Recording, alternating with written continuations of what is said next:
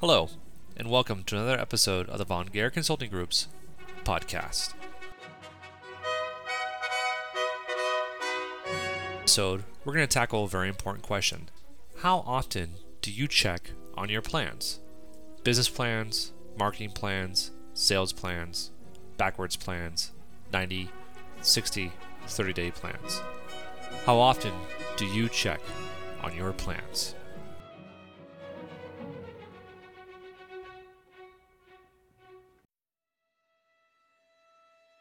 In a recent article in the Wall Street Journal, larger organizations are now abandoning their 5-year strategy planning sessions or goal settings for their businesses. In turn, they're going to a much more faster tempo, looking at daily tactics and monthly plans to adjust for new opportunities that may arise in this current marketplace. How do you approach that in your own business? Well, first, let's take a look at the difference between strategy and tactics. Strategy is long-term planning for your business. It's setting goals at a particular point in time that you want to achieve for your business, either professionally or personally. Tactics are your day-to-day executables that you have to deliver upon those goals. What these larger companies are actually admitting is that they never really looked at their plans. They kind of made them and then just went on robo with them out in the marketplace. They had two fatal flaws. One, they weren't assessing the terrain and competition within their marketplace, and they weren't necessarily assessing the factors that were communicating back to them whether or not their plan was working or not. In business, this is something that most people ignore once they make a business plan. They make it, then they stick it in a drawer, or they're going to use a business plan only to get investment, but never actually execute it for their actual business. And that's a folly. If you look at business as you would a military campaign, you would know that your first plan, no matter how well thought out, crafted, meticulously researched whatsoever, actually gets torn to shreds once it's put into action on the actual battlefield, or in this case, in the actual marketplace. So having a strategy is a good thing. That's giving you an endpoint in mind. You know where you want to go at the end. In essence, it's setting a timetable for withdrawal, if you think of it that way in a military term. Or if you think of World War II, it's setting unconditional goals of surrender by the enemy, the Axis powers, in this case, Italy, Germany, and Japan, for the Allies. It is setting a goal. Your tactics are your executables to get to that goal. So, using World War II again as an analogy, it's the Normandy invasion, it's the invasion of Italy, it's the bombing campaigns of Japan, it's the island hopping tactics used by MacArthur in the Pacific.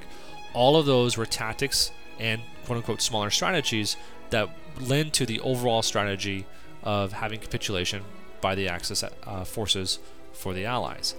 Very, very important that you understand the difference.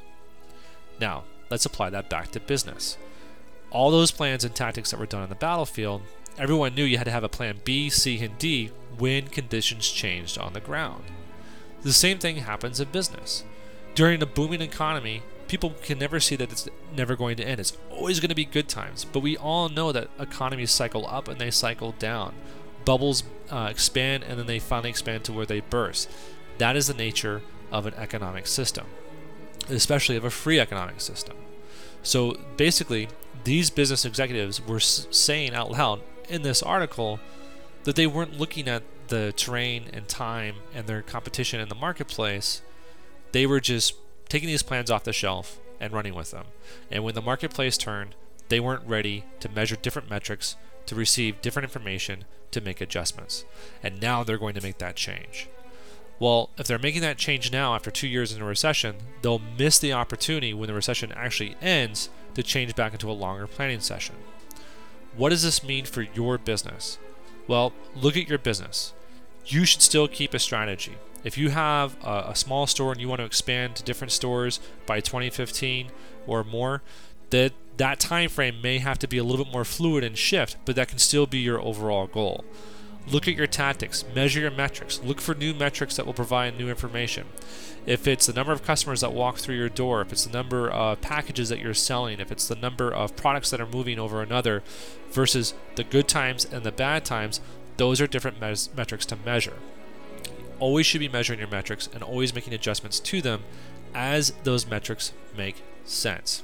So again, the article went back to where the company was going to shut down a plant if certain trigger points were met. Those trigger points weren't met, they didn't shut down the plant. That made sense. But if they keep looking at it on a smaller scale, they will miss the overall larger opportunities that present themselves to either their previous strategies or to their new strategies going forward. It can be very difficult in these times to want to grasp to new fads, but the fundamentals are always strong and true no matter what economy that you're in. Plan, and then realize that your plans will always change based on the market conditions on the ground. So plan for plan A, B, C, D, all the way down to Z. And be willing to even chuck Z out if you have to start over with a whole new planning session again. That's okay. But keep your long-term goals in place so that you have a path to work towards. Think of it like sailing. A sailor goes from point A to point B in the ocean, and if he's traveling with an actual sailboat, there are times where he cannot go straight, but he has to tack back and forth to catch the wind to move himself forward. That is what tactics are. You're tacking back and forth to catch the wind to move yourself forward. But the strategy is still the same, to get from point A to point B.